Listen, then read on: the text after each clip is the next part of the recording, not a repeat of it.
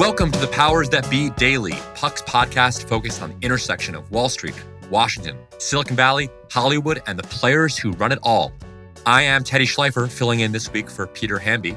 It's Tuesday, July 5th, and today, Bill Cohen drops by to talk about two recent stories of his. The first about crypto winter in the summer of 2022, and the second about why the Biden Justice Department is blocking a merger between two publishing houses, and what that means for the future of antitrust. We'll hear all about that and more on today's episode of The Powers That Be.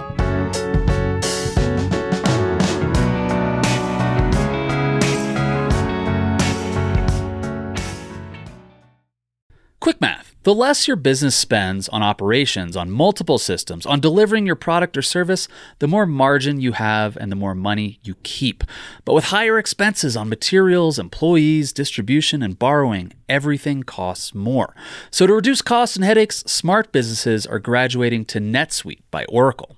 NetSuite is the #1 cloud financial system, bringing accounting, financial management, inventory, HR into one platform and one source of truth.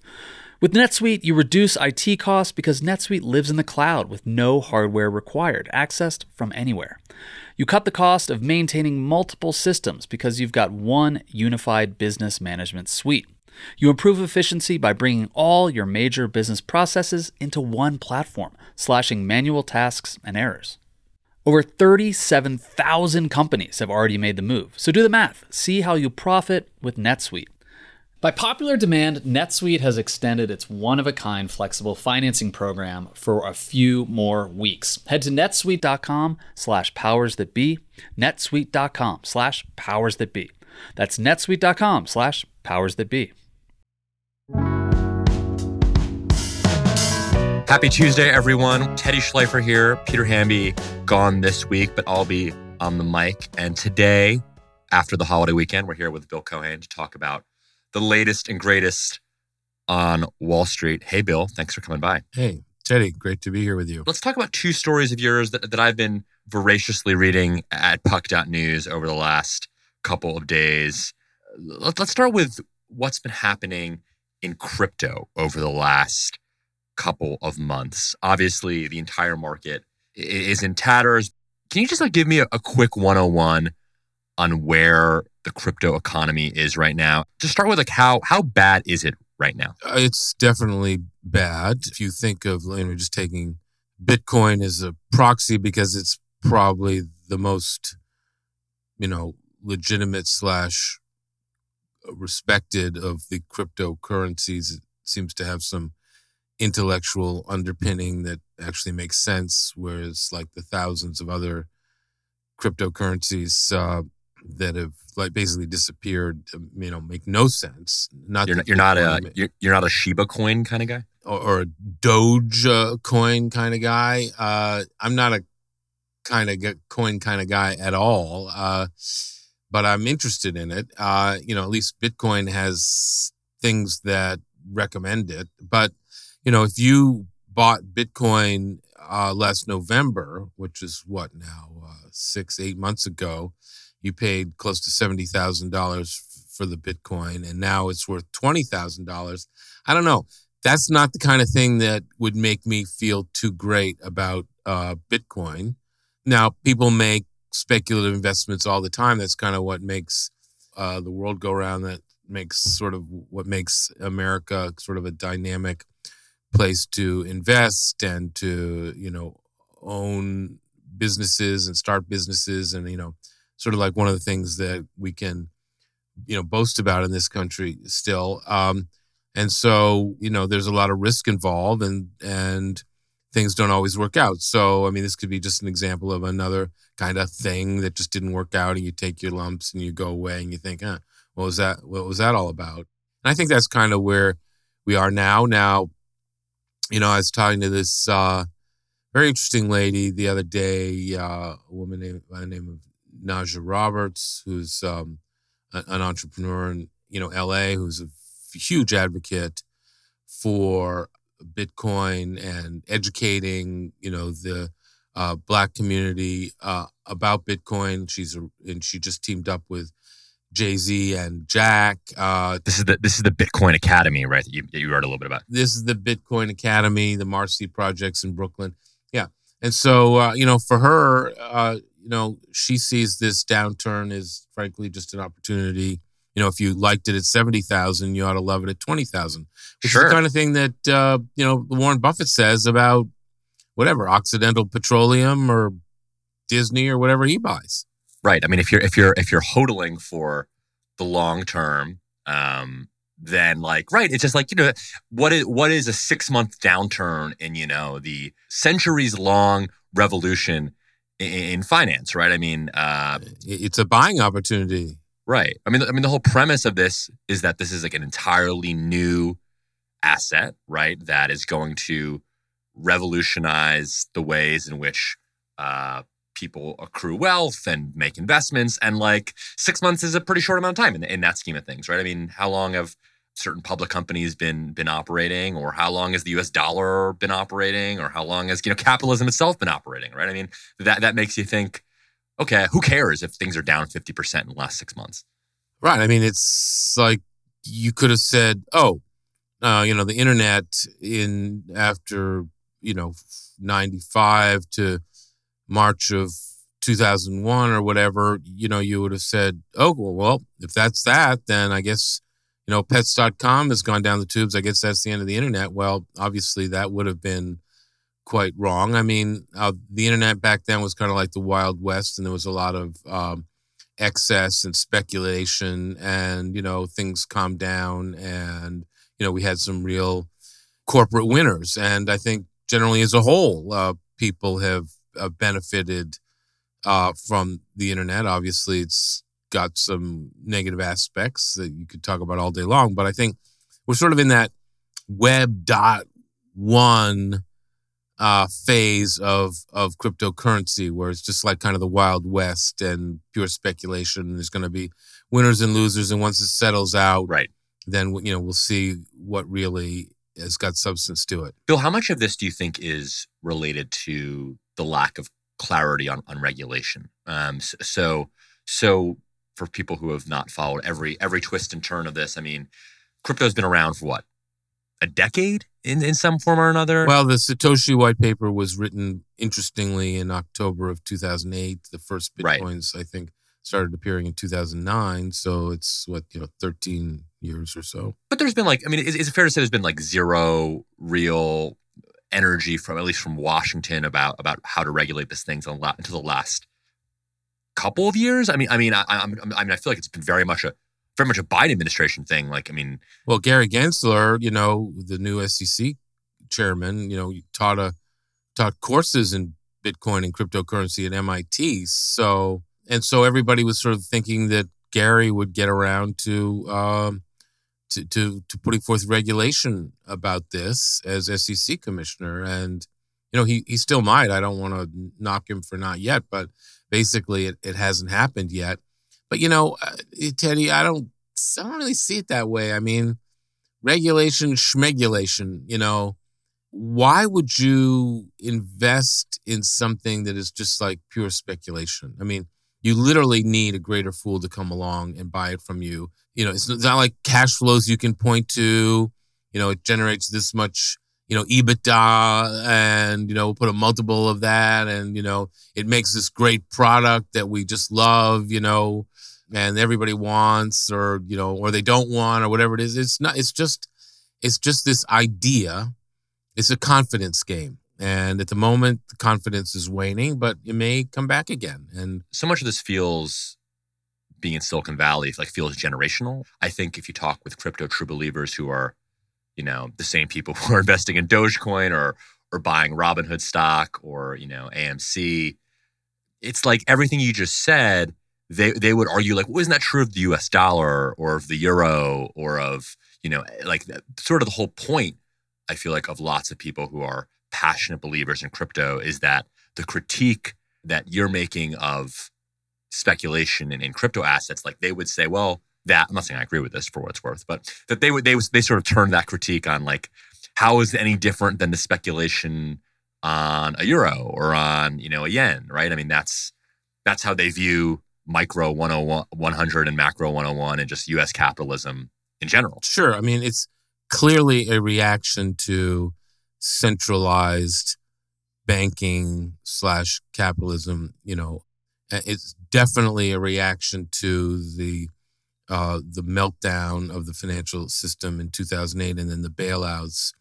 It was hoped that it would be a hedge against inflation and printing presses of the Federal Reserve and centralized, currencies. But unfortunately, it's underperformed, almost every, stock group except maybe SPACs. So the promise of being a hedge against inflation really hasn't worked this time. Maybe it'll work another time. Look, people are really, really good about convincing themselves of the wonderfulness of these new kinds of things. And, it's how it's going to revolutionize the world and change the world. And, it might. I mean, people had we were talking about, people were skeptical about the internet for a long time. And, it clearly has revolutionized everything. Whether this will too, remains to be seen. But, the difference between look, the dollar is a confidence game, right? What is it? It's just a freaking piece of paper. But the fact is, you can use that money, whether in paper or digital form, to buy things. You really can't use Bitcoin to buy very much. Bill, let's take a quick break. Then I want to talk about an entirely different story of yours. We'll be back in a second.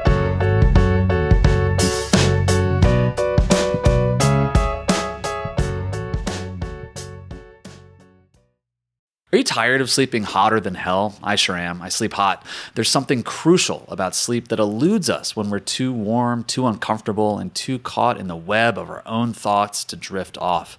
And while curiosity fuels our days, science tells us that cool sleep recharges our nights. That's where ChiliPad by Sleep Me comes in. Meet the bed cooling system that elevates the quality of human life through cool sleep. The ChiliPad bed cooling system is your new bedtime solution. I love it. It lets you customize your sleeping environment to your optimal temperature, ensuring you fall asleep, stay asleep, and wake up refreshed. ChiliPad works with your existing mattress. It's a water-based mattress topper that continuously controls your bed temperature from 55 to 115 degrees, allowing your body to rest and recover. This isn't just about escaping the heat, it's also about optimizing your sleep for better health, more energy, and improved physical and cognitive performance, which I obviously need hosting a podcast. ChiliPads are designed for 1 or 2 sleepers, so if your sleep partner likes to sleep at a different temperature, or you only need it for one side of the bed, that's okay too, and we know that's crucial. Plus, you can schedule automated temperature changes to trigger deep sleep. But when I'm at home, ChiliPad solves those problems. So trust me on this one. Visit sleep.me/powers to get your ChiliPad and save up to $315 with code POWERS. This offer is available exclusively for Powers That Be listeners and only for a limited time.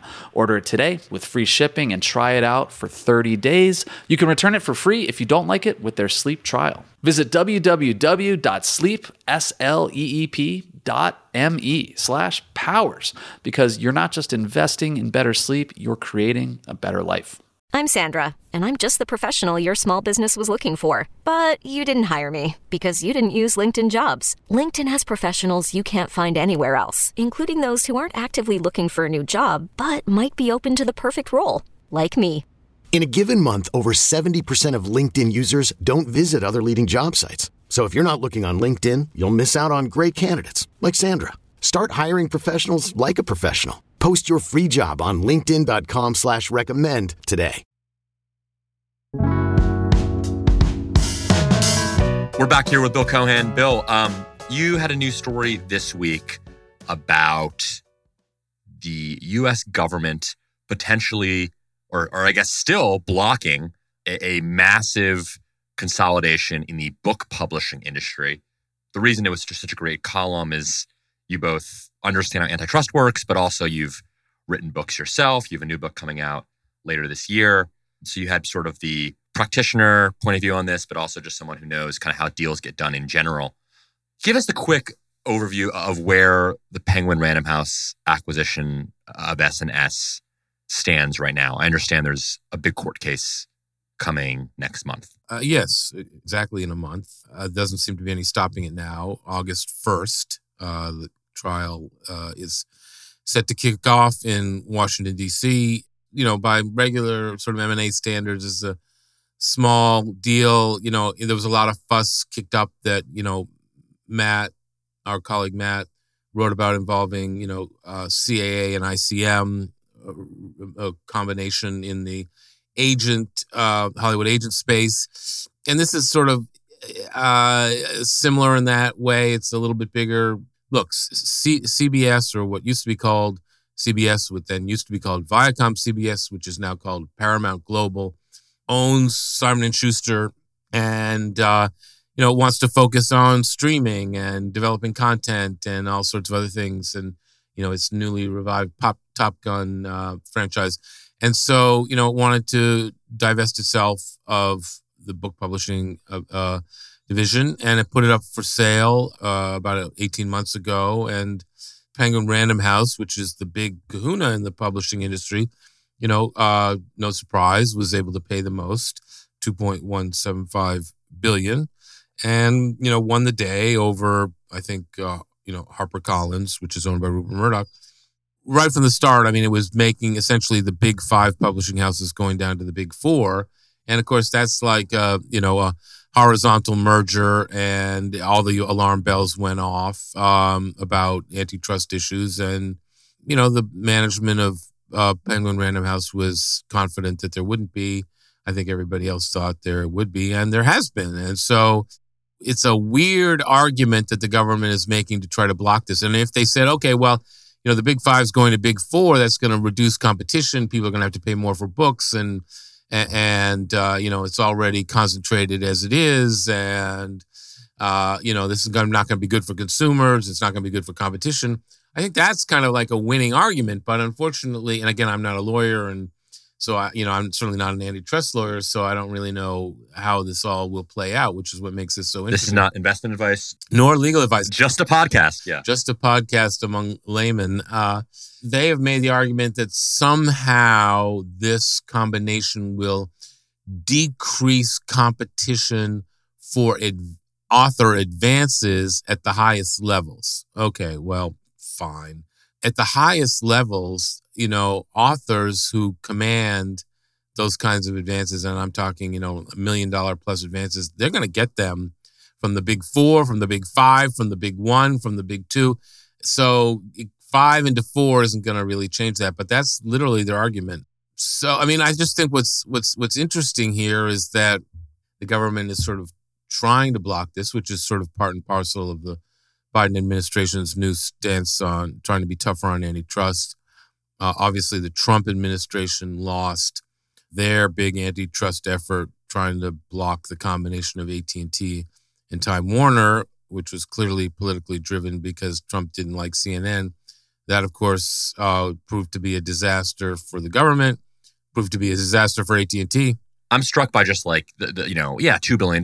Like, I guess, I'm sitting here thinking like, who cares? Yeah, right. It's, the book publishing industry is not media consolidation in the Time Warner stratosphere. But, you want to have a robust opportunity for competition. But as I pointed out in the piece, which I think is kind of, to me, the crux of the matter, not what the government is saying, is that each of these publishing contracts has a non-negotiable sort of aspect of a contract of adhesion where, they have an embedded option for your next book.